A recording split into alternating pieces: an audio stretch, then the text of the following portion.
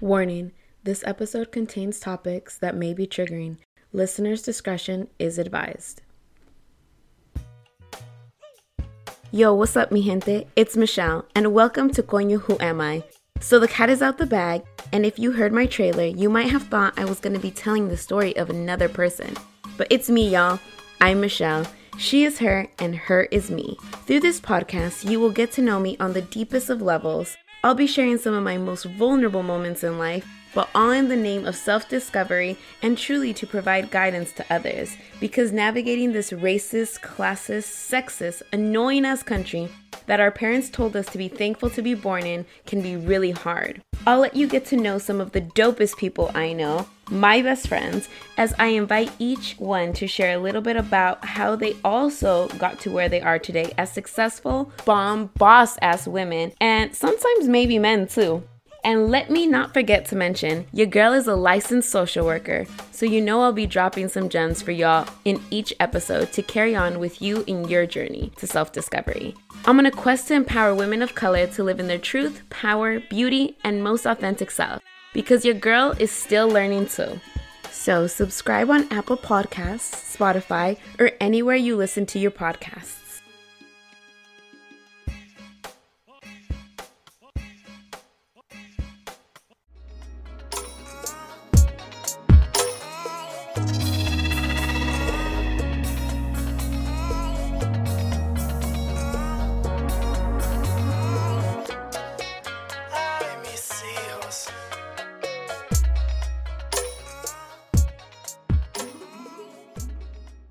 This is all power play. So in order to shift that, power needs to shift. Yeah. So white women need to step back and say, why don't you guys have a black woman take my place on this cover? Yeah. It's white women showing up and saying, you have a righteous anger. You're allowed to be livid at the things that we have imposed on you over history. They say, why do I have to deal with what my ancestors did? And I say, until I don't have to deal with the consequences of what happened to my ancestors, I will be holding you accountable for what your ancestors did because you're still benefiting from what they built on the backs of people of color. Right.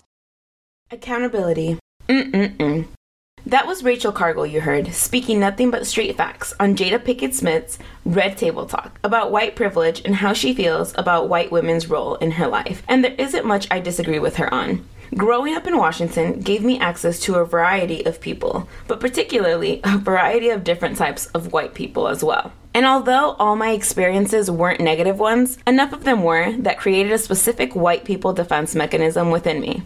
Like I mentioned before, I grew up in a small town that was predominantly of people of color, but white people ran and held all the positions of power in that town, like the mayor, the seats on the school board, the police department, the local newspaper, and most teaching positions. These positions were the ones that controlled and dictated what people that looked like me did and were allowed to do through policies and procedures applied. For example, in school, I particularly remember dress code signs being hung up by our white staff members that read things like, "Would your priest or pope approve of this?" Mind you, most of the white people in our school system were not Catholic, but were Mormon, so they did not believe in priests and popes. So the mind games that these people were trying to play with us kids were fucked up. Not to mention the unfairness in which these rules were then implemented through personal biases that these teachers held towards certain kids based on race. Why was it that when I wore the same skirt as fucking Sally, which is the name we're going to use just so that I don't give away real names, literally was the same length and tightness below my knee, myself would get sent home to change, while Sally got to live her best fucking life? I'll tell you why. Because black and brown girls are hypersexualized at a young age. So while Sally gets to live her youth, I'm being treated like a grown-ass woman. But y'all, I was fucking 11. 11 years old. Let's not forget, by this point, I've already been called the N-word by the age of 6. Which, by the way, he must have learned somewhere, right? And I'm gonna guess that somewhere was at home, which means his parents were using the N-word. And I'm gonna go with that. Now I'm getting treated different than little Sally because of white people's discomfort with my body. Now let's discuss the microaggressions that are happening on a daily basis. So let's start with the failing to learn to pronounce or continuing to mispronounce the names of students after we have corrected them multiple times. And this is happening at school. That's why I went from Michelle Pinales to Michelle Pinales, because my name kept getting chopped up and fucked up. Let's discuss how my fucking school district also set low expectations for all the brown students, but the bar was then risen for all the white students. Why, you ask? Because these white people didn't believe us black and brown folk would make it very far if we were challenged. And I would just like to say, look at me now, bitches. How about the compliments on my good English? Why would they assume that my English would be anything less than proficient than fucking Sally's or Connor's because of my skin color? Isn't that interesting, Mr. Racist White Teacher? And how could I forget one of my favorite microaggressions? Having us engage in required readings where the protagonists were always white. However, I had one teacher in middle school who really went out of her way to have us read some diverse shit, like the book Like Water for Chocolate by Laura Esquivel. And this teacher was one of those dope-ass white people, and I'm definitely going to talk to you guys about what that all means. Her name was Mrs. Beeman. Mrs. Beeman. She was a dope-ass lady. I have so many positive memories of her, really going above and beyond to make sure all her students had an equitable education. Mrs. Beeman was not out here doing dumb white people shit, although she was a white woman. In fact, I remember a specific moment that I'll never forget and I'll always cherish. Y'all remember accelerated reading books? AR for short. Well, apparently, at the beginning of the school year, our school would order specific AR tests for specific books that they thought the kids would read. Well, if y'all could imagine, the tests chosen were never of those books that were inclusive or diverse. So one week, I had increased my reading level, and at the level that I sat, a lot of these, like, Jane Austen books were at that level. And if I'm honest, I did not give two fucking fucks about Pride and Prejudice and Sense and Sensibility. To this day, fucking can't stand Jane Austen. So I did my own research and I found out that Maya Angelou's I Know Why the Cage Bird Sings was actually at the same level as Jane Austen's books. But we didn't have any tests for it. So I asked Miss Beeman if I could read it. And she was like, of course I want you to read it. Give me the weekend though, Michelle, so that you can start it on Monday.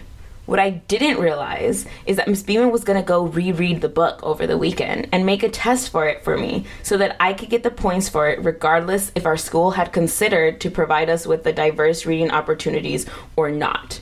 Miss Beeman made it a point that I know she wanted me to read a dope-ass brown and black book that had characters in it reflected like myself. And I'll always remember that.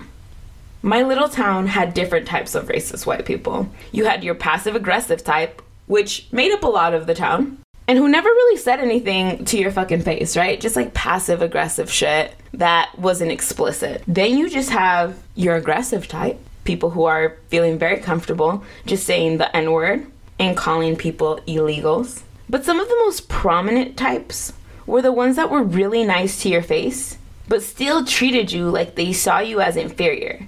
And that was just such a trip for me because those were the parents of my classmates and those were some of the teachers. So it was so fucking weird. But through all of this, I met my godmother. And if I haven't already told you, she's white.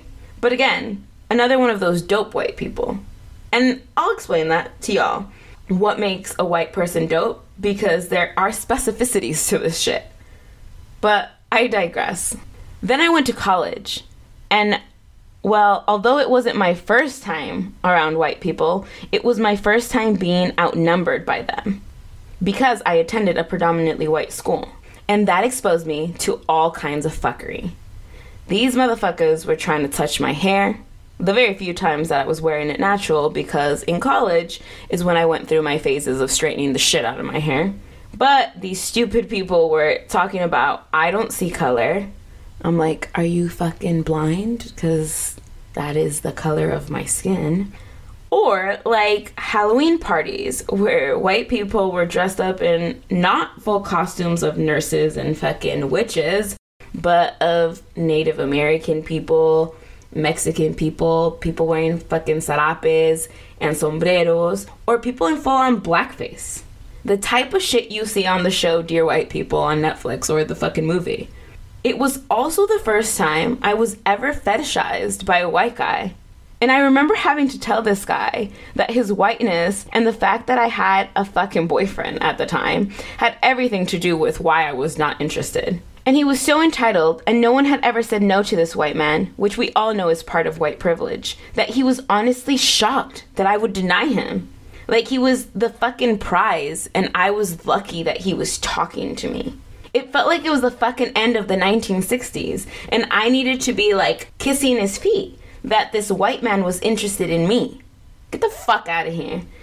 And this is why, one of the many fucking reasons why I don't date white. But let me fucking focus, because that's neither here nor there.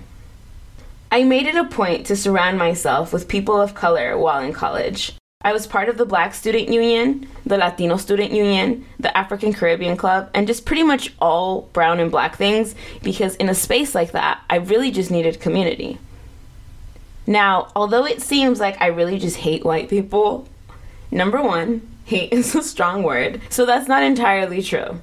But number two, remember, there are dope white people that exist. So let me get into that, because that's a real thing.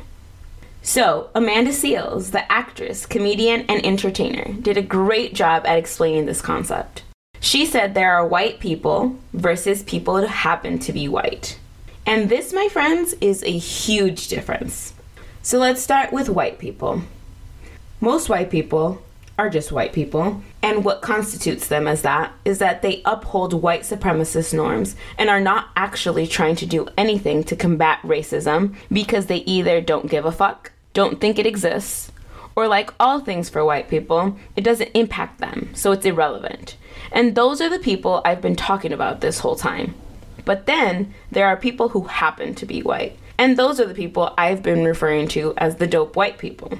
These people acknowledge that racism exists and are actively doing shit to combat it, like using their privilege to provide historically oppressed groups of people with platforms that aren't as readily accessible to them because of the lack of racial privilege.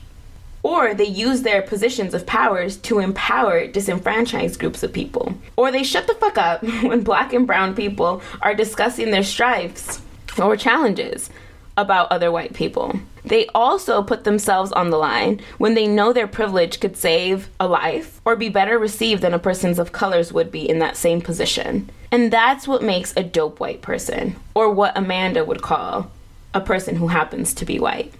And because we live in a country where the construct of race is still alive and white people make up a huge part of the population, I personally find it to be a really useful skill to be able to differentiate between the two. Because, mi gente, I have come to learn all white people are not the devil, just like all skin folk are not kinfolk. I'd be a hypocrite if I was saying all of this and didn't have some dope white people in my life, myself. So, surprise? I do. Remember, I told y'all about my madrina. So what makes her dope? Well, first off, she's always believed in my potential regardless of my racial background.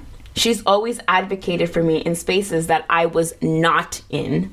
She's used her whiteness to grant me access to resources that I otherwise might have not have had access to myself. She's always open to listening me discuss the shit I feel about white people and just constructive criticism I have about white people, or what I think white people need to do better. We're always aligned morally and politically, because that would be a fucking problem if we weren't.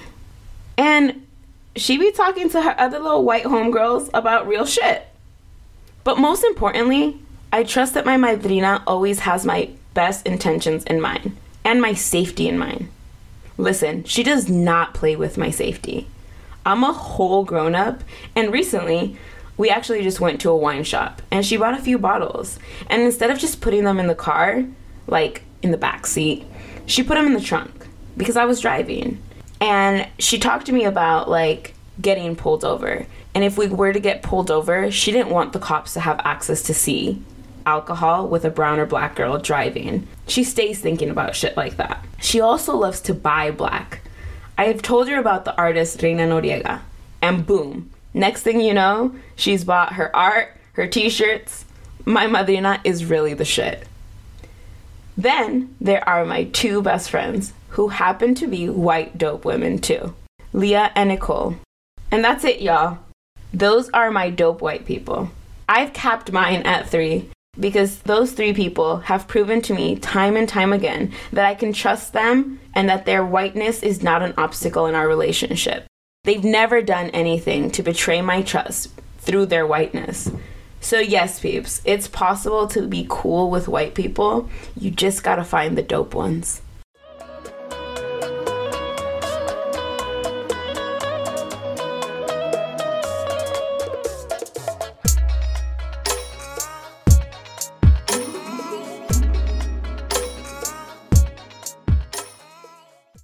On this special episode, follow me and Leah on how, regardless of her whiteness, our friendship was still able to flourish beautifully. World, today I have with us one of my bestest, greatest friends in the whole wide world, Leah. Okay, Leah, let's tell the world how we met. Hello, world. So I met Miss Michelle when we were early college for her, a little later college for me. We met in a Spanish class and we slowly became acquaintances then, but later we had a similar location class and we passed each other every day, and she was the highlight of my morning, just saying hello to her in the hall. And then after a million times of saying hello to each other, we decided we needed to be best friends, and from there on out, that was life.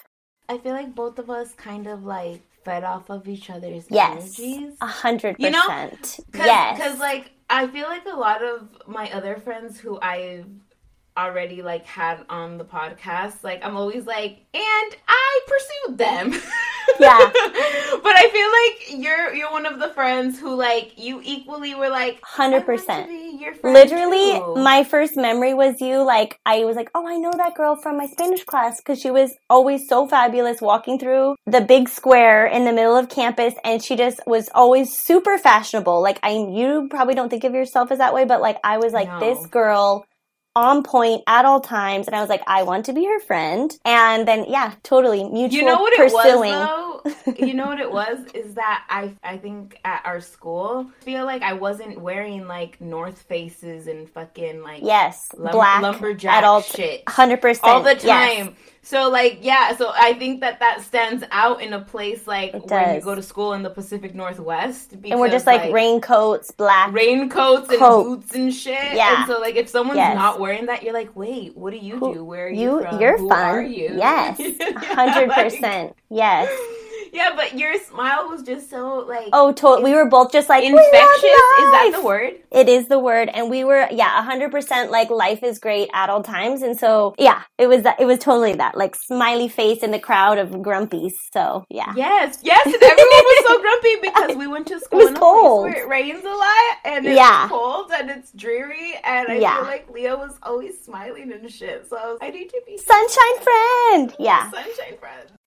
So, Leah, tell us a little bit about yourself. So, I am about to go on my 32nd around the sun trip. And and I am a bilingual Spanish immersion teacher. Which is the fucking shit. I mean, I'm like, is there anything more to me other than that's all I do and think about? My husband lives in Spain. He's from Ecuador. He's a fellow ñañito. He's a fellow ñañito. Yeah, so that was just a fun twist of fate. So basically between my friends, my husband on the other side of the world, and my students, and my family, that's basically me. I'm just a big ball of love. And where are you from and stuff? And what are your pronouns and how do you identify? Okay, so my pronouns are she and her. I'm from north of Seattle and kind of in a small town, farming town. And I currently live where I'm from, which is something I never ever thought I would do after 18. Crazy. But you know what? Life is weird and it does big circles, and I'm here for now. And how do you identify racially? Oh, I was like, didn't we already do that one? He was like, I can be more specific if you want. I identify as a person who happens to be white because we like to make a distinction. Yeah, we're going to talk about that, everybody. Yeah. So yeah, I would definitely say that we pretty instantaneously became friends. I think the fact that Leah spoke Spanish at the fluency that she did was really important to me. Or like not important, but like stood out because Leah is white. And we'll go more into obviously I talked about this earlier in the podcast, the differentiation between being a white person and a dope white person and a person who happens to be white, right? At the time, I didn't know any of this, so Leah just is white, right? Mm-hmm. And so, but then she opened her mouth in Spanish class, was like fluent. It wasn't some of our other classmates who like had accents or any of these things. You sounded like you spoke Spanish, and I was, wait, what the fuck? It was really very confusing to me. Yeah. Yeah. And, like, your name also, right? Like, so I was just kind of like, oh, I don't think she's Latina, right? Mm-hmm, like, I don't think... Unless she's got one in one, or, like, what's happening? Yes. I'm just kind of like, wait, what's happening? Once we, like, got to know each other, right from the jump, I think something that stood out to me as well is that unlike a lot of the people of color that I was going to school with or that were around me, you weren't making assumptions about what I was. I think sometimes people of color, there wasn't like a need to box me in. And I think for people of color, we do this out of preservation, right? We do it to find our own, especially in a school like the one we went to that was predominantly white. We needed to find community within 100%, one like another. As quick as possible. And that's the easiest way exactly. to do it. And so like I think it was really easy for Latino people and also just black folk to be like, oh, one or the other, she's this or she's that. But I think even the fact that you were white was why you didn't do that. I think it allowed me to feel the most seen by you sometimes. Like just being able to be like fully Ecuadorian, fully Dominican, fully black, fully Afro-Latina. Yeah. And also because I never was like, hey, what are you? Like that wasn't... Yeah, that wasn't a question. That wasn't like, I need to know that. Like I was like, I know that'll come out because I'm going to get to know you and I like you and I want to be around you. So like that'll come. But that wasn't like, oh, I need to know. Yeah, that wasn't a necessity for you. Yeah, I wasn't confused about who you are. You're Michelle and all the rest will come. Yes. And it'll come, exactly. And I think that slowly but surely we realized we had a lot more in common than I would have ever imagined we would have had in common. I think running is something that you really made prevalent in my life. I used to run in high school, and so like that was just something that you just re-sparked in my life, and like that's cool. Like this person I can run with, and like we ran all the time. And then I think another huge thing is the fact that out of all my friends, I would definitely say you're one of the friends that feels feelings the same way that I do. I think you're like an empath in the same capacity that I am. Your highs are high like mine and your lows are low like mine, and we get angry and like whatever. We definitely have the same kind of passion when it comes to our feelings. So yeah, that's why we're friends. That's so why we're friends.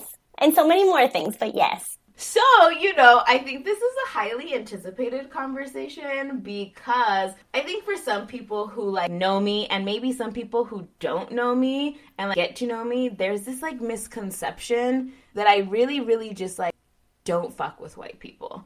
And I guess that's not a total misconception. That's kind of accurate. However, I always have to like clear up the fact that I'm like, no, but I actually like do fuck with some white people, and like I have some really close white people in my life. And Nicole's not here with us today, but Nicole's another one of my really, really close best friends, and she's also a woman who happens to be white. I would call her dope white girl, and she's sick and she would have loved to be here. And similar to like the story of Leah, her and I have so much in common. I just identify her as someone who happens to be white, but like she's dope as fuck. However, I will say that I think you guys are my only two white friends, literally. And I think everybody else that's white that I like associate with or know outside of like my godmom are just acquaintances or like people that I just like am like okay with, but not someone that I like for real trust. Just to start off, this is some deep shit. So growing up white, did you feel you had culture, and what did that look like for you? I think that's a super interesting question, and I think especially because I grew up in a community that was 50% Mexican, right? So you're growing up in a community that has really, really rich cultura mexicana, right? Like it's everywhere you look. So I think being a person who happens to be white and seeing this really fresh, like culture, like from the origin place, then really being kind of exploded in our community, you definitely feel a sense of lacking of culture, right? But then as you get older and as, you know, I'm a teacher in this community of these people, you realize that culture is many things, right? So culture is your family values, culture is your family history, your lineage, you know, where you come from and those kinds of things. And it's not just the music, the food, the dancing, the language or whatever. It's all of the things. So with that being said, I think that as a young person who spent a lot of time in my Mexican friends' households, I loved seeing that their culture is so prevalent, right? But then it also helped me be like, oh, well, you know, like we're Scotch Irish, so, you know, come from, you know, farmers and poor, you know, people, you know, who dealt with a lot of strife, but super resilient, family oriented, really, like you said, really fiery, really passionate people. So like you connected to your ethnicity. Yes. Totally. And I think that I also felt a lot of common ground with those family values. And then especially with my friends, and although it's different, but like the deep stuff was super similar, you know, really tight family bonds, really hardworking, you know, really a lot of connections that I was like, oh, like that's why these people feel really close to me because it's super close to how I was raised too. My parents, they tried, you know, I did like, you know, Highland dancing when I was younger. So like I had those kind of ties, but it's not the same, you know, it's not the same when, you know, your family, you know, immigrated here a really long time ago than it is for people who it's more fresh. So did you grow up around, well, you just said this, you know, did you grow up around people of color and what were your thoughts about them? But like, you didn't answer that part, right? Like, I didn't. What were your thoughts about people of color? And like, were they your friends growing up? And what did your family say about people of color? Like, do you remember your thoughts? And this is both like your immediate family. So yes, definitely grew up around people of color. Like I said, primarily Mexican friends, you know, as a little kid. My best friend, my first friend was Colombian. I think about like, I think it was like my 4th grade birthday party and literally like I was allowed to invite like 4 people, right? So it was like Eb, so half black, half Mexican, this other little Mexican girl, another one from Guam, and me. So like that was my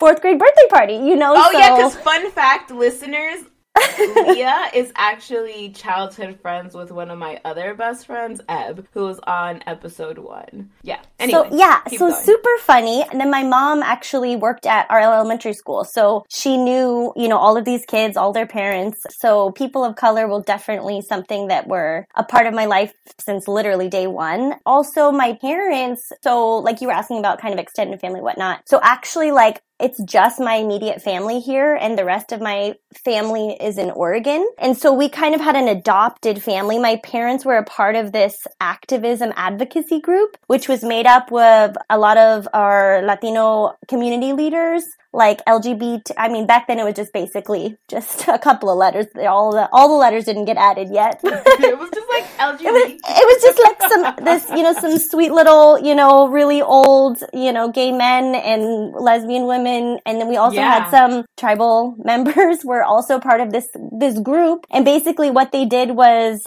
just advocate for, so we did a lot of farm workers marches and just basically any kind of protest that needed to be done. This sweet little community that kind of became like our extended family here. So yeah, those were like my, you know, I'm doing air quotes. You can't see, but I'm doing air quotes, you know, tios and tias and kind of adopted family members. And so, yeah, so definitely people of color. Talk very strongly about my dislike for whiteness a lot. And so I think sometimes when I'm like, no, but one of my best friends, 2 of my best friends are white. However, there's a reason why. Yes, I'm like, particularly when I'm talking about Leah, I'm like, no, but her family's been with the shit since day one. Day one. They've been marching. They've been out here with the shits forever. That's the environment that Leah grew up in. So I'm like, of course we would fucking get along. Right. No shit. They were like, this wasn't like some realization that I had like a year ago, later like other in people. life. Like, no, exactly, this was like, no, yeah. like you literally were a little kid when your parents were taking you out to protests and shit. Yeah, and so like that 100%. was like literally part of their everyday life, which is Yeah. dope as fuck. Yeah, I feel super lucky. I mean, honestly, I think I have a harder time identifying. I have a 100% harder time identifying with just white people in general, because that wasn't. You always think that like, oh wait, but isn't everyone like me? No, the fuck, they're not like me, you know. And so No, they're not. Am I allowed to say that? I'm sorry. No, I'm we're a first grade teacher, so can I curse? That's okay. Sorry. All the time. Okay, cool. Okay. No, but I think it's true. I think also Amanda Seales actually talks about this in her work and in her podcast. And she talks about, I think, people who happen to be white versus white people. I think after you get to a level of just understanding yourself and just exploring, I guess, fighting racism, right? And all this shit, I think you get to a point where, yeah, there is some kind of, I don't know if I identify fully with all white people like that. However, you have to acknowledge that the same you way are, that you are. You Yeah. are. Those are your peoples. The same way that all black people are my peoples and all Latino people are my peoples. Well, all white people is your peoples. And those ancestors is your ancestors. The same way my ancestors are my ancestors. You know, you have to like recognize those things. But yeah, there is a level of disconnect, you know? I get For sure. And then, I mean, that's to be said, like you said, about all those groups. You know, there's a big, huge, wide range of, you know, understanding, collective understanding that, you know, is different. So, yeah. Mm-hmm. Do you ever remember a time where you were around family or other white people that wasn't necessarily family and they began having like negative narratives about people of color? And what did that feel like for you? How old were you? Yeah, 100%. So not in my, like I said, not in my family, even in my extended family, because thankfully they are super like-minded. And our family's pretty small. Really, the people that we spend time with is small. So not in my family, but yes, in general. And I would say one of the biggest moments for me, so it was probably early college. I was doing a practicum up in a school. So I was working in the classroom. The lead teacher of the classroom was like, can you work with this student? So they were a newcomer from Mexico, from Oaxaca. They, you know, just got there. And the teacher was like, hey, can you work with the student? He doesn't understand anything. And I was like, okay, I will 100% work with this student, but that's not an okay thing to say, right? So work with the student, and he clearly, you know, was like, okay, well, I'll just like speak a little Spanish, like, you know, ask him the questions in Spanish and see how he does. And he did amazing. So then I talked to the teacher and I was like, you know, that was a hurtful thing for you to say about the student, around the student. Number one, probably because he can sense that that's how you feel about him or what you're saying about him. He very well might be able to understand, or whether he can answer you or not, I don't know, but I just didn't appreciate that. And that's a really mild example, but that's just kind of like the first one that came to mind, which was and kind also he fucking did know. He just didn't know it in the language that you were expecting him to. Exactly. So that automatically made you think that he just didn't know it. Like, exactly. And that happens so much. So all the time. So much. You know this because you work in bilingual education. So like there's this concept. I talked about this in like a previous episode. I was placed in ESL at first. Yeah. So were a lot of people that I knew and friends and shit. There's this idea that because you can't speak the language, that for some reason you're not as smart. And I'm like, no, hold the fuck up, because like I have a whole brain of knowledge in here. No, but not only that, let me just keep it all the way fucking real. Latin America is light years ahead of American education. 100%. Okay? So, 100%. like, when people are immigrating from Latin America, if they have fulfilled education out there, they're coming over here and, like, having to become dumber. Right? Amen. Dumber's not a word. But they are. I got another example. Yes. Literally, they have to regress. 100%. Fucking, especially in math. Yep. Like, you're literally like, wait, you guys are learning this in 5th grade? I've been learning that shit in 1st or 2nd grade. What the fuck? 100%. So it always pisses me off when, especially white teachers, they don't know anything. Blah, blah, blah, blah, blah, blah. Like, shut the fuck up. Say that shit in Spanish, bitch. Like, shut up. You know? So that was, I think, one of the things that just, like, I was so angry at that person for saying that in general, and was like, this is happening all of the time. And then it made me be like, holy fuck. I grew up with so many classmates that were newcomers, whatever, like just here, and then those are their teachers. What the fuck? Something is so wrong with that. So that was like my number one reason why like I have to be a bilingual teacher. Like, and I never had the intention of being a Spanish or bilingual teacher. I just was like, I gotta be bilingual because I gotta help these kids in the language that they deserve to be taught in, or at least connected to. That was just an example, but definitely I, let her know that like when you think those things and then you say them out loud, like people internalize that, and like that is what you're giving them, and is that who you want to be? So anyway, we had a conversation about it, and that was that. And that, my friends, is using your privilege to fucking fight privilege. Yeah. Okay, those are the conversations people who happen to be white have to have with white people. Like, you're supposed to do that shit. It is not that little kid's job, not that mother's job, not my fucking job, not another person of color's job to have that conversation with that fucking white teacher. It is someone's job, like Leah's job, to have that conversation. Why? Because unfortunately, it's going to be better received, and privilege is the fucking reason why that's going to be better received coming from Leah. And so, like, that is a moment when Leah has to say some shit, and she did. So, thank you for using your privilege.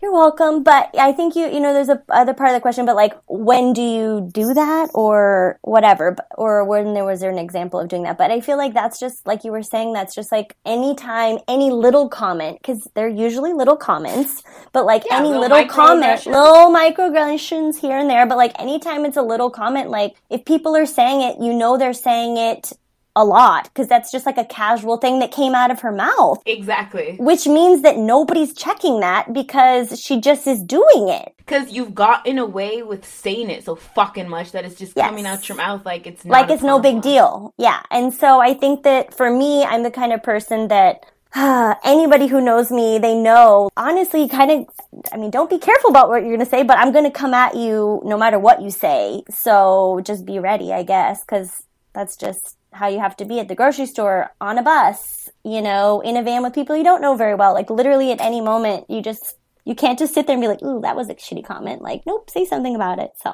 Period. Thank you. When did you realize you had white privilege, but to be very specific, white women privilege? Because I think that's that's an important distinction to make in this conversation. Yeah. Because as you know, I think that this country, they see your tears very different than my tears, and your pain very different than my pain. We've seen time and time again the power. I mean, white men hold hella power, so I don't want to discredit that, right? But I think there's a power that white women hold in this country that is undeniable. It's catered to, right? There's a whole fucking thing like on white women tears and like what that really means in like society. And there's been just so many freaking lives taken due to that shit. But yeah, when did you realize you had that?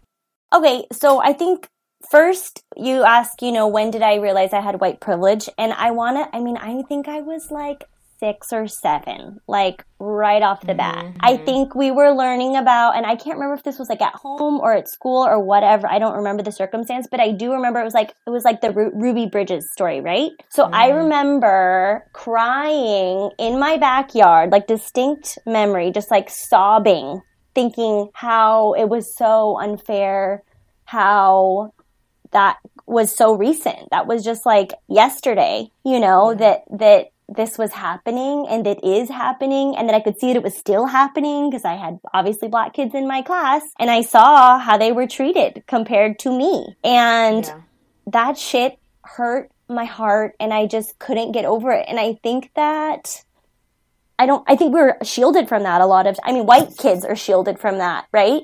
Black kids aren't, because you feel that since the day you're on the street and you're, as soon as you have consciousness, right? But I don't think it's the most common thing as like a little kid, white kid, to feel the pain of that. I remember. No, that's why I think this is fucking crazy. At 6 years old, I was getting called the N-word. Yeah. Like that's the type of shit the 6-year-olds around me were doing, right? They weren't conscious of fucking the differences between white and black. They were just like, my mommy and daddy say the N-word. You fit the box of who I should say that shit to. Yes. So I'm going to use that and I'm going to say it to you. And I'm hearing this from these other white folks. So I'm going to do it too, right? Yeah. And like, so to be able to have the opposite experience and be like, wait, there's like little black kids who are like hurt and in pain and like, that's not cool. Like, what the fuck? Yeah. Like, ouch, that hurts. Like, that's not nice. That's the opposite experience of what most kids are going through, you know, at that age, in terms of being white. And I just remember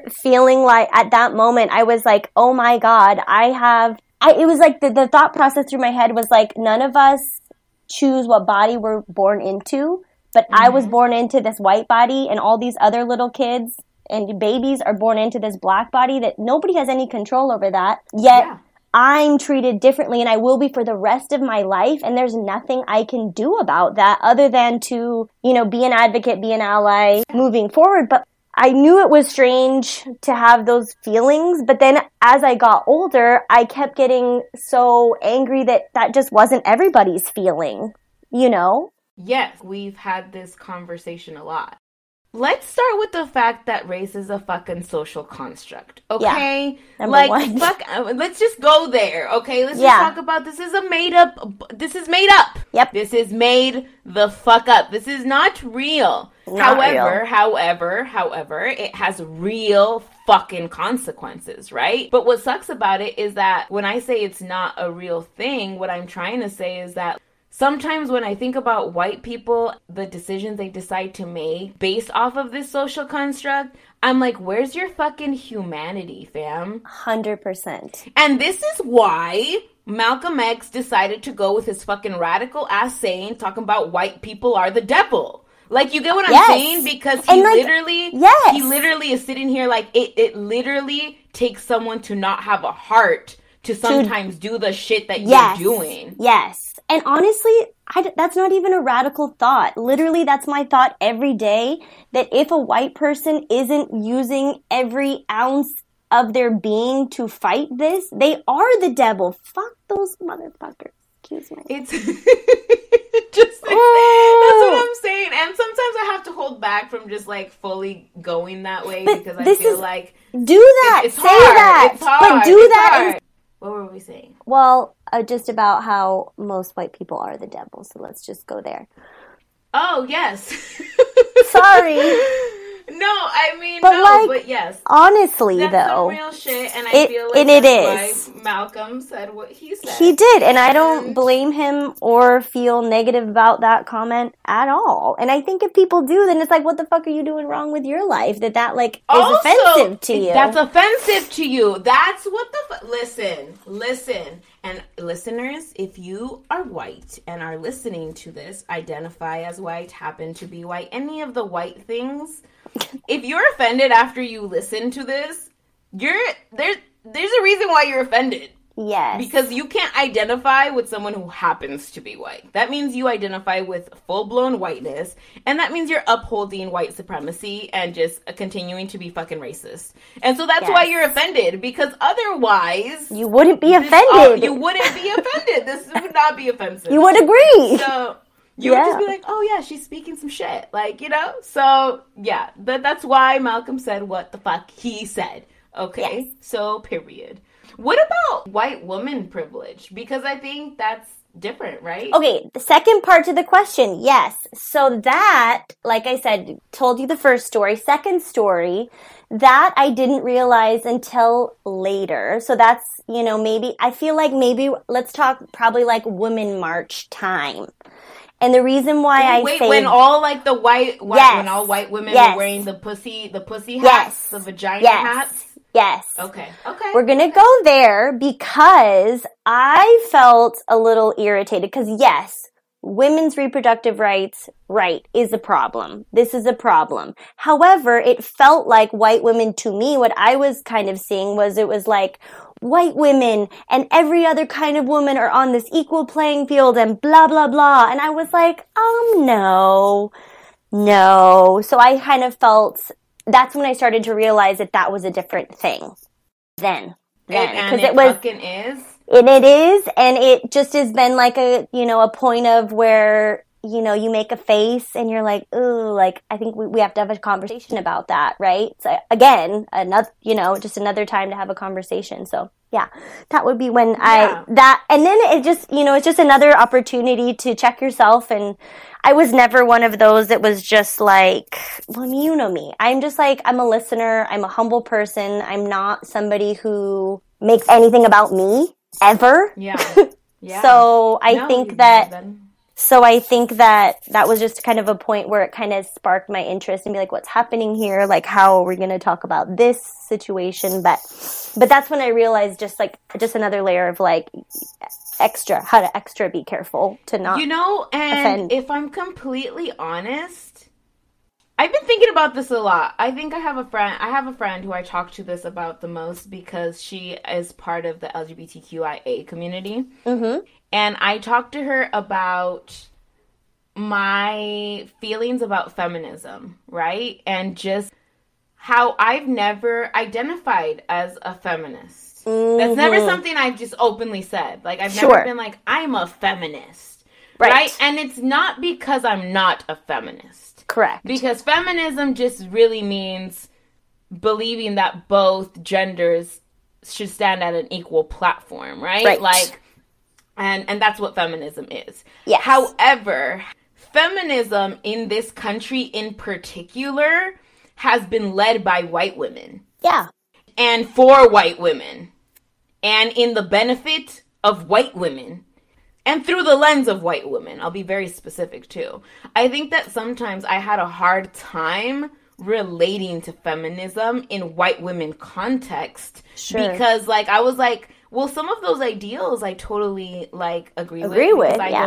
Because I don't agree with like I don't agree with patriarchy, right? Like I don't agree with like fucking bullshit. If those are the two choices, that's not the one you're going to go with. Exactly, right? Yeah. If my choices are patriarchy or feminism, like then sure, we're going feminism. But if we're going to go with how certain things affect white women versus how they affect other women, like, and women of color in this country, we're not talking about the same shit. You know what I'm saying? Because at the end of the day, and we can just go there and like bring up a very specific thing that all of us know, right? When a white woman goes to the doctor, that experience is very different than like when I fucking go to the doctor and when black women go to the doctor, right? Yeah. White women will go to the doctor and get A-list celebrity treatment. When I go to the doctor or like my black sisters go to the doctor, our pain is being questioned. We're dying while giving fucking birth and shit. Yeah. Like, people in other countries, unless they're third world countries because they don't have the fucking medicine, right? Like, listen to this shit. This is fucking crazy. People in third world countries who don't have medicine, they are dying. But people who have developed countries like our own, no one dies in childbirth. Except that's not a thing. Yeah. But in America, they still are. People die. And who dies? Black women die. Yes. And that's a huge discrepancy from white women. Yeah, because like honestly, like, yes, we're concerned about like reproductive rights, but okay, first priority should be a bunch of fucking women are dying. Like if that's not the number one thing that's being talked about, that's a fucking problem. And it's not the number one thing that's being talked about amongst white feminists. So I think that just like is a fucking problem. It is a fucking problem. And we can even bring it to like fucking most recent terms, like these bills that were just passed in fucking Texas and Georgia for like these abortion bills, right? Women are no longer allowed to have abortions after 6 weeks in both Texas and Georgia. I can't help but think who the fuck this is gonna affect. The reality of it is yeah, sure, that's not to say that like white women aren't gonna be affected. That's not what the fuck I'm saying. Because they will. Not, but who's gonna be affected by this at a higher rate? Black and brown women. Absolutely the fuck it is. Like, this is what the fuck is gonna happen. Yeah. And that and who's going to die? while trying to get under black market, underground abortions in those two states, black and brown women. That's what's going to happen. Yes, and like you said, they're already disproportionately dying just in normal time. So, like, you add that layer, and I 100% feel that of, like, not wanting to, identify, as a feminist, whatever, because if, like, those aren't the top things on the list, then that's hard to... Then your feminism isn't for me, right? Your feminism isn't intersectional, and, like, then I want no parts of that shit, and so then that makes it hard for me to identify with that shit. I believe in feminist shit. Yes. I do. There's like feminist shit that I'm with the shits because duh, right? Yeah. Then, but I don't know. Feminism to me is still like what is that? I'm really bad at these things. A hard pill to swallow. Pill to swallow. Is that there the you go. Yeah, I got that one. That's a good one, but what about the line to toggle? I don't know that one. I don't know that one. That's not a real one. I made that up. Sorry, guys. Okay. That's whatever. It's all good. That's not real. It's all good. Moving on. Fun nugget. Do you remember a time when you might have done some white people shit, and what was it? So I've been trying for 2 days to like think of a time, and I personally cannot think of one, but like I said, I feel like I've been hyper aware since I was age 6. So like I was not about to fucking say something to hurt anybody. I will at all costs try to not hurt someone, because if I hurt someone, then I fucking hurt myself. I'm really careful with my words, but I would like to open it up to you if you can, fair game. Honestly, Leah, no, because this is what I will say, okay?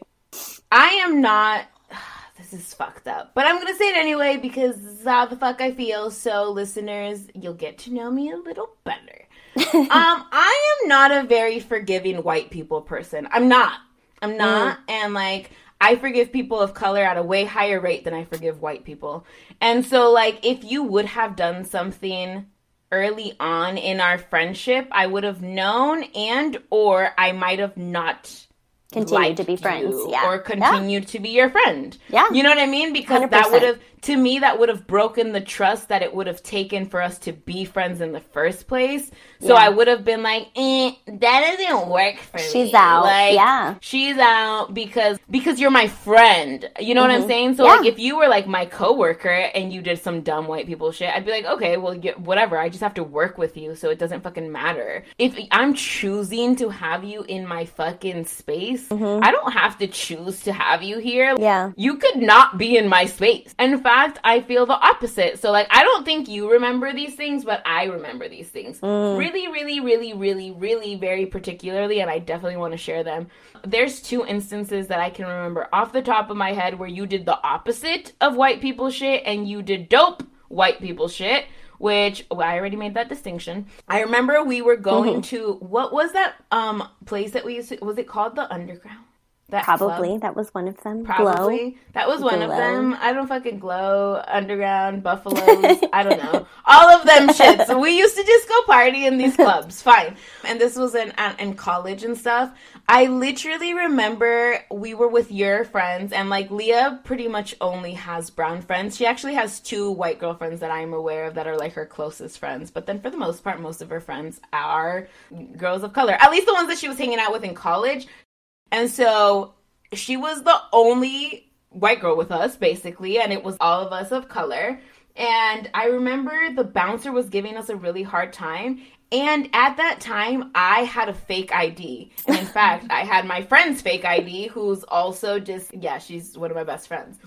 The bouncer was white, and like it was one of my first times going out with this fake ID because I was being a little like rebelde or whatever. Fine. And Leah was there. I just remember her being like, hey, like, let me handle the bouncer. Follow my lead. Just taking reins over this. And like, mind you guys, like, I was very naive in college, super innocent, like, didn't drink. I still don't drink. Just didn't do a lot of shit, Leah was just kind of very aware of spaces, and it just seemed like the bouncer was already being kind of a dick in general to like other people who were going into the club. And so Leah was like, I'm just gonna it's just gonna be me.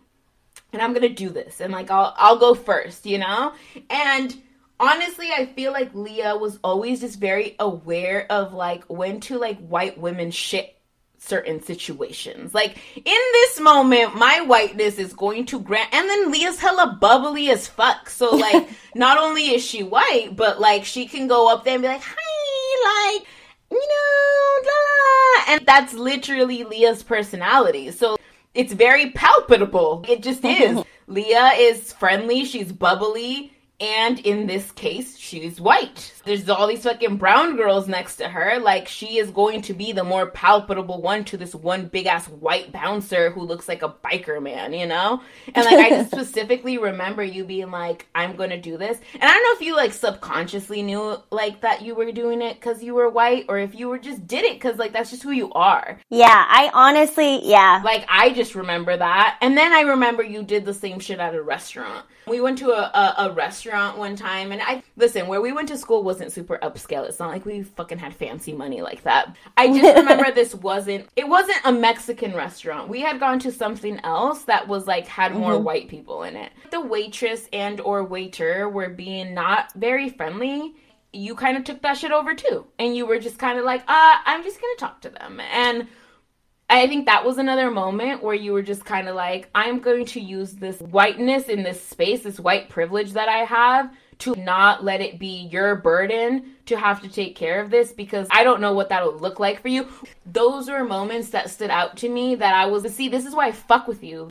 Because whether it's conscious or subconscious, those things matter to me. That's how you put yourself on the line without it having to be this huge explicit thing all the time. Sure. Yeah, and I think for me and for you and for just anybody who I care about, like, I care about you like you're myself, you know, and you're my family. And I think that I'm just the kind of person that's like, everybody who I'm with, I want them to be good and great at every moment. And I think if there's any moment of discomfort or something, that should never be on you or anybody, because I'm there. And if I can fix it, let me fix it. Like, I just want to fix anything that's a problem. And I think that, you know, I'm a protector through and through.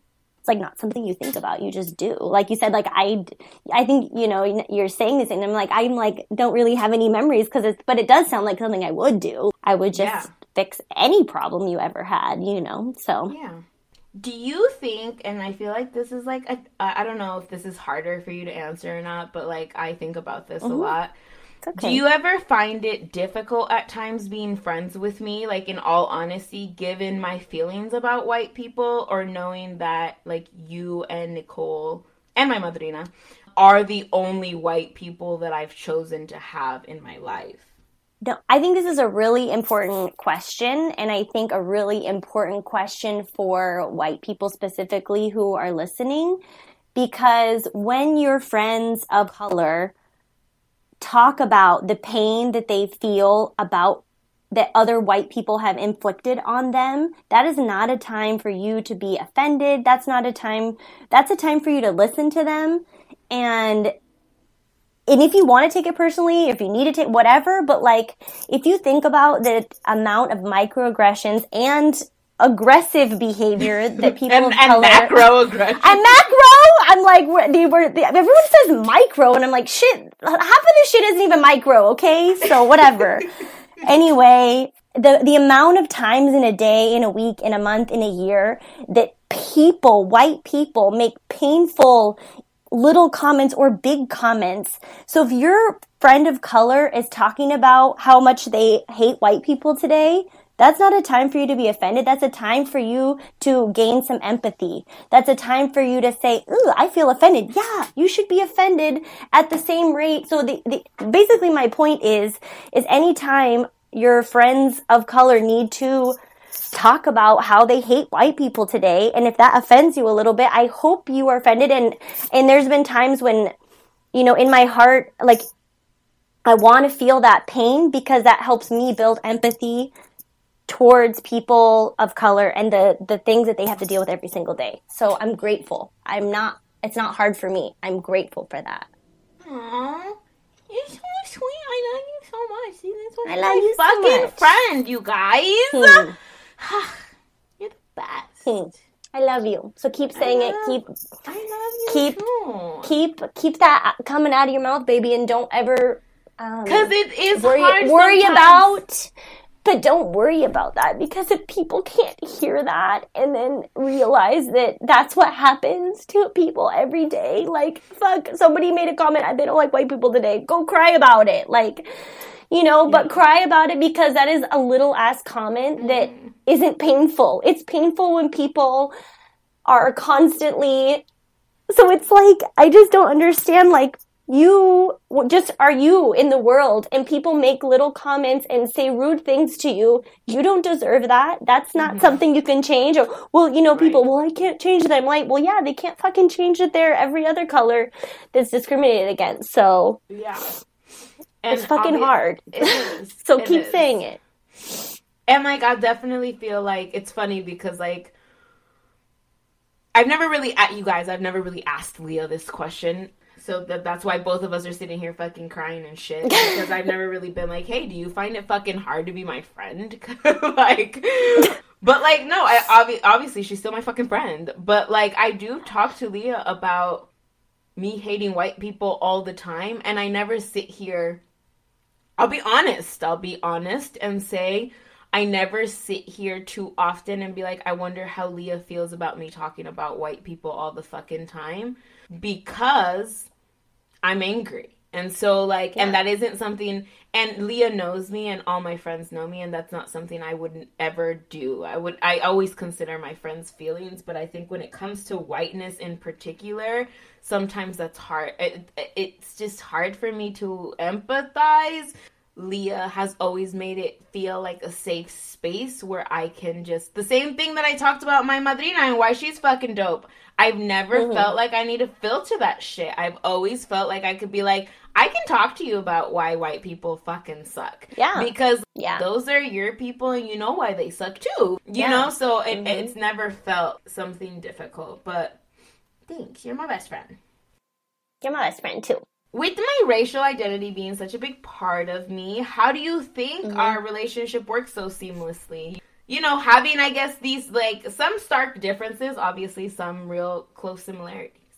Ooh, you a girl. You and the questions. These are so good. These questions so good. Ah. They're so good. I'm just like, you are amazing. I love you. I might need you to repeat it because I was just so caught up in the beauty of it. It's something to do with, like, how, because we're so different, like, how is it that we can have a seamless friendship with complete opposite racial identities? Yes, and because I feel like for me, my racial identity is a really big, it's a huge part of your life. Am, yeah. Right? Okay, well, I think for me, you know, I'm the type of person that, like, I want to know everything about everyone. Like, we are the kind of people, and when I meet somebody, we're like that with each other, and we're like that with anybody we meet. Like, I'm not going to have a superficial relationship with somebody. Okay, I'm not going to have a superficial interaction with somebody. If somebody is sitting at or near me and I have to be with them for an extended period of time, like, I don't want to know anything superficial about you. Like, I want to know your deep everything. So I think that's why we work so well together. Conversations. I don't even know what that is. I'm like, I need to know your deepest, like, what are you most shameful about? I want to know that. Like, that's my first, like, thing I'm going to ask you, which is weird. But, like, that's just who we are very similar in that way. So I think that's why we are so close, despite our very different selves. Yeah. Yeah, we're deep. We're deep regardless of that shit. Yeah, no, it's true. Remember like our Hawaiian friend?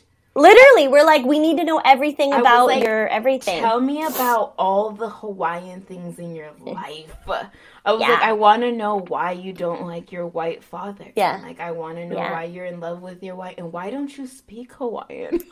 I'm like, tell us I literally just met you 5 minutes ago, and I'm probably asking really triggering ass questions. No, but, well, the funny thing was, because, like, I'd hung out with that same person, like, maybe a month ahead of time, and, like, I already knew, like, almost everything about him, so I was like, yes, I was like, this is just the next layer, cool, like, and he was so down with it, which I loved, and I was like, you were amazing. Sweet. He was so sweet. Yeah, that was fun. That was good.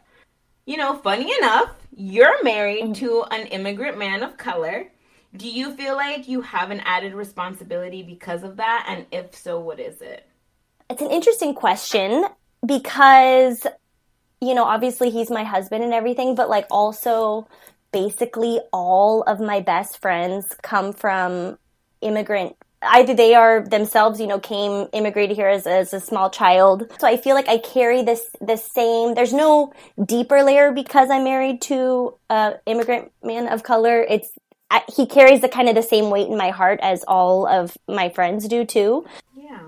How do you feel like you're combating white supremacy in your life currently? That's a good question. Well, I'm fortunate enough to be a teacher, and so I have access to 50 little minds and all of their families every year. And Tell then them I get to continue the book that you're about to read. That's the best. So we found this. Well, I found this amazing book. So about Juneteenth, but it's in Spanish, which is really cool. Oh my fucking goodness, you guys! Did you guys just hear that one more time for the people in the back? Leah, a woman who happens to be white, she found a book. One more time. What's it about, Leah? Juneteenth. And it's in Spanish, which is so exciting. It's in Spanish! Like, how fucking cool is that? And you can, especially now, you can find a lot of really great books, you know, to teach students how to be activists, how to be allies, how to be advocates, but you don't always find them in Spanish. So, which is really important because, as we know, if I'm just sitting there translating a book that I'm reading in English into Spanish, it has much less power than if I'm reading it from the source, right? In that way. So anyway, it's going to be exciting. But I think that for me, teaching is my life. I mean, I think about 6-year-old Leah having this realization when I was a little girl about the pain that I knew people who I cared about felt. I want, not that I'm like, I want to make a bunch of 6-year-old white kids cry, but really I do. Basically, actually they should. But actually I do, and I should, and they should. And literally I know I'm doing my best job is if I see that realization happen, that those tears welling up in their eyes, because we're talking about it that frequently in my class. So I feel like that's 100% the way that I do it on a daily basis. And then aside from that, anytime I'm out in the world and there is a moment, whether it's I heard something that isn't okay, I say something about it, or I bring it up in just a normal conversation, because basically, like Michelle and I were talking about, like, I'm not trying to have a non-deep conversation with you. So say I'm meeting a white person for the first time, probably going to slip in there, okay, how are you fighting white supremacy in your life? And honestly, like, and, you know, my dad he just walked by here a couple minutes ago. You know, he's a 67-year-old white man. And for the last couple of years, you know, with the whole elections and everything, my dad's retired. So his daily activity was calling any white person he knew and either talking up how are they fighting it in their lives or reaming people a new one who aren't. That was his, like, primary thing to do. So, you know, and so I think and we have really important conversations because, you know, I'm a 32-year-old woman who's married to an immigrant who has all basically people of color friends. You know, their lives are not as colorful as mine. But literally. But I think that, and, you know, big, you know, 30 plus years age difference. So the conversations that we have, and then those trickle into you know, their circles as well, I think are important. And, you know, usually they're right on about stuff, but, you know, times change, right? No, it's true. And I just want to point out that I have to tell you this. Okay, so you just said in this conversation, like, you want to make little white kids cry. I have a Black and Puerto Rican friend of mine who, like, that's his mission in life, is to make white people feel stupid or cry. And the fact that you as a white woman, this is a Black man, okay? This Black man, he, like, that's his life. He's like, I love making white people cry and I love making white people feel stupid. And the fact that you as a white woman just said the same shit about little kids is just fucking fascinating. And that's why we're friends, because you just said the same shit that this Black man said about grown people. Hey! I'm like, you see, I'm just like, that's crazy. But, you know, I think that's like, if I had that realization as a little 6-year-old, and then this is what has happened in my life, like, I have to create that opportunity for my students, especially my white students, to have that. So last one, what advice do you have for all the white folk who could possibly be listening right now? Kind of going back to that one thing we talked about earlier, I think my advice is think about ways that you can make people of color feel safe around you. Any way that you're listening, you're speaking, you're navigating spaces with people of color, make sure that whatever you're doing makes them feel safe. Mm-hmm. Be a person that's consistent and that doesn't make people question anything about you. And then I think create a safe place for them to talk about how much pain and how hurt they've felt by white people. Maybe that's your first thing that you talk about, you know? Mm-hmm. Just put it out there like, I recognize that white people hurt you probably more often than you'd like to think about. And, you know, I'm going to prove it to you that I'm not going to be one of those people. And, you know, make it known that, call it out, you know, or whatever way you can make people feel safe around you, do that. That looks a lot of different ways. So that looks like in explicit ways that Leah's talking about, but then also like not doing dumb shit.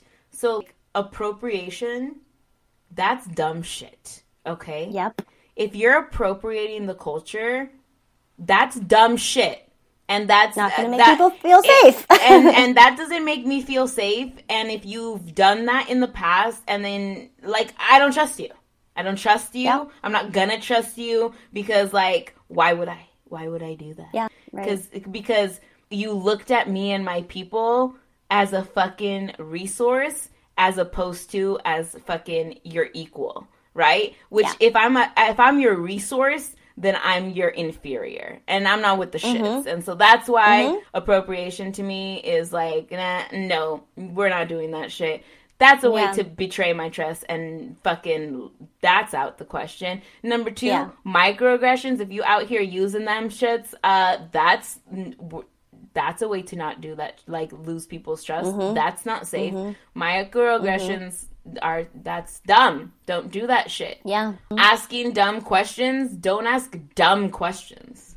There is such a thing as asking like inappropriate dumb questions. If we're not morally aligned, like if we can't see why there's a moral problem in what's happening right now on TV, people dying, black people dying, if we're not morally aligned and you're gonna ask me about some dumb shit, like then don't ask me dumb shit. Don't ask me dumb shit. That's how you can lose my trust. Mm-hmm. Yeah, so those are like other things that I think, you know, but otherwise then listen to Leah. Yeah, but I mean, that's 100%. You're just, you know, going into detail was what I mean, you know, just don't make people feel unsafe. Don't come at any kind of a conversation combatively when you have no fucking idea because you've never walked the world in different skin than the one that you have on your face. Period. That's what I think. Thank you so much, Leah. I am so proud to call you my dope white friend. You're just fucking cool as fuck, and I love you so much. And thank you for being on today. I love you. Love you.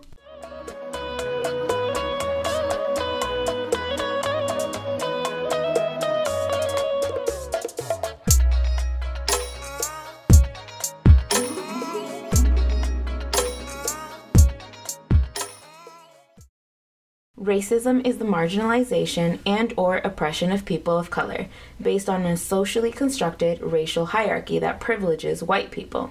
Systemic racism is a combination of systems, institutions, and factors that advantage white people, and for people of color causes widespread harm and disadvantages in access and opportunity. One person did not create systemic racism, rather, it is grounded in the history of our laws and institutions, which were created on a foundation of white supremacy, exists in the institutions and policies that advantage white people and disadvantage people of color, and takes place in the interpersonal communication and behavior that maintains and supports systemic inequities and systemic racism. white privilege is not the suggestion that white people have never struggled, nor that everything a white person has accomplished is unearned. It means having greater access to power and resources than people of color do who are in the exact same situation. An easy example of white privilege is the fact that it would be easy to find a book written by white people and that has white protagonists in it. A more complex example of white privilege is white people being less likely to be followed, interrogated, or searched by law enforcement because they look suspicious. Some key tips to keep us psychologically healthy through our journey are, and let me start with white people. Don't take it personally or use discomfort as an excuse to disengage. Feelings of guilt or defensiveness are common responses but are counterproductive. Learn when to listen and when to amplify and when to speak up. When people of color speak to their experience of oppression, it's important for white people not to dominate the conversation or question those experiences. Instead, use your privilege to amplify those voices. Educate yourself. Google, seek out books and articles on the topic written by people of color. Watch documentaries. Educate fellow white people. Share what you've learned. Don't let other white people get away with problematic remarks without holding them accountable. And for my people of color, make sure you can identify dope white people. They will be doing the previously listed items with no prompting. And if they are not doing those things, then they are not dope white people, and they are just white people, like I have been saying throughout the episode. And you should continue to proceed cautiously, with awareness, and with your guard up. But most of all, love who you are in the skin that you're in, because there isn't another you, boo, and that's on period. Although I am a licensed social worker, my advice does not replace that advice of a therapist that you may be seeing or a therapist you would like to see in the future. Anyone could be struggling with depression and suicidal thoughts. If you are having suicidal feelings, please call 1-800-273-8253. Come back next week and find out how embracing curly hair didn't always come instinctively to this little girl, and which bestie I get to deep dive with. See you all next week. Happy listening.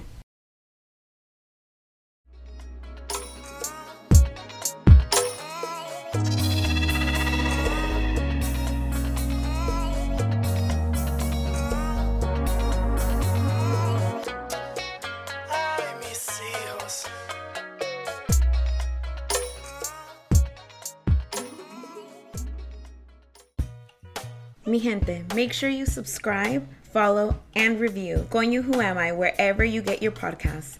And if you like what you hear, you can also find me at Coño Who Am I on Instagram, and that's spelled CONO because Instagram doesn't believe in ñes.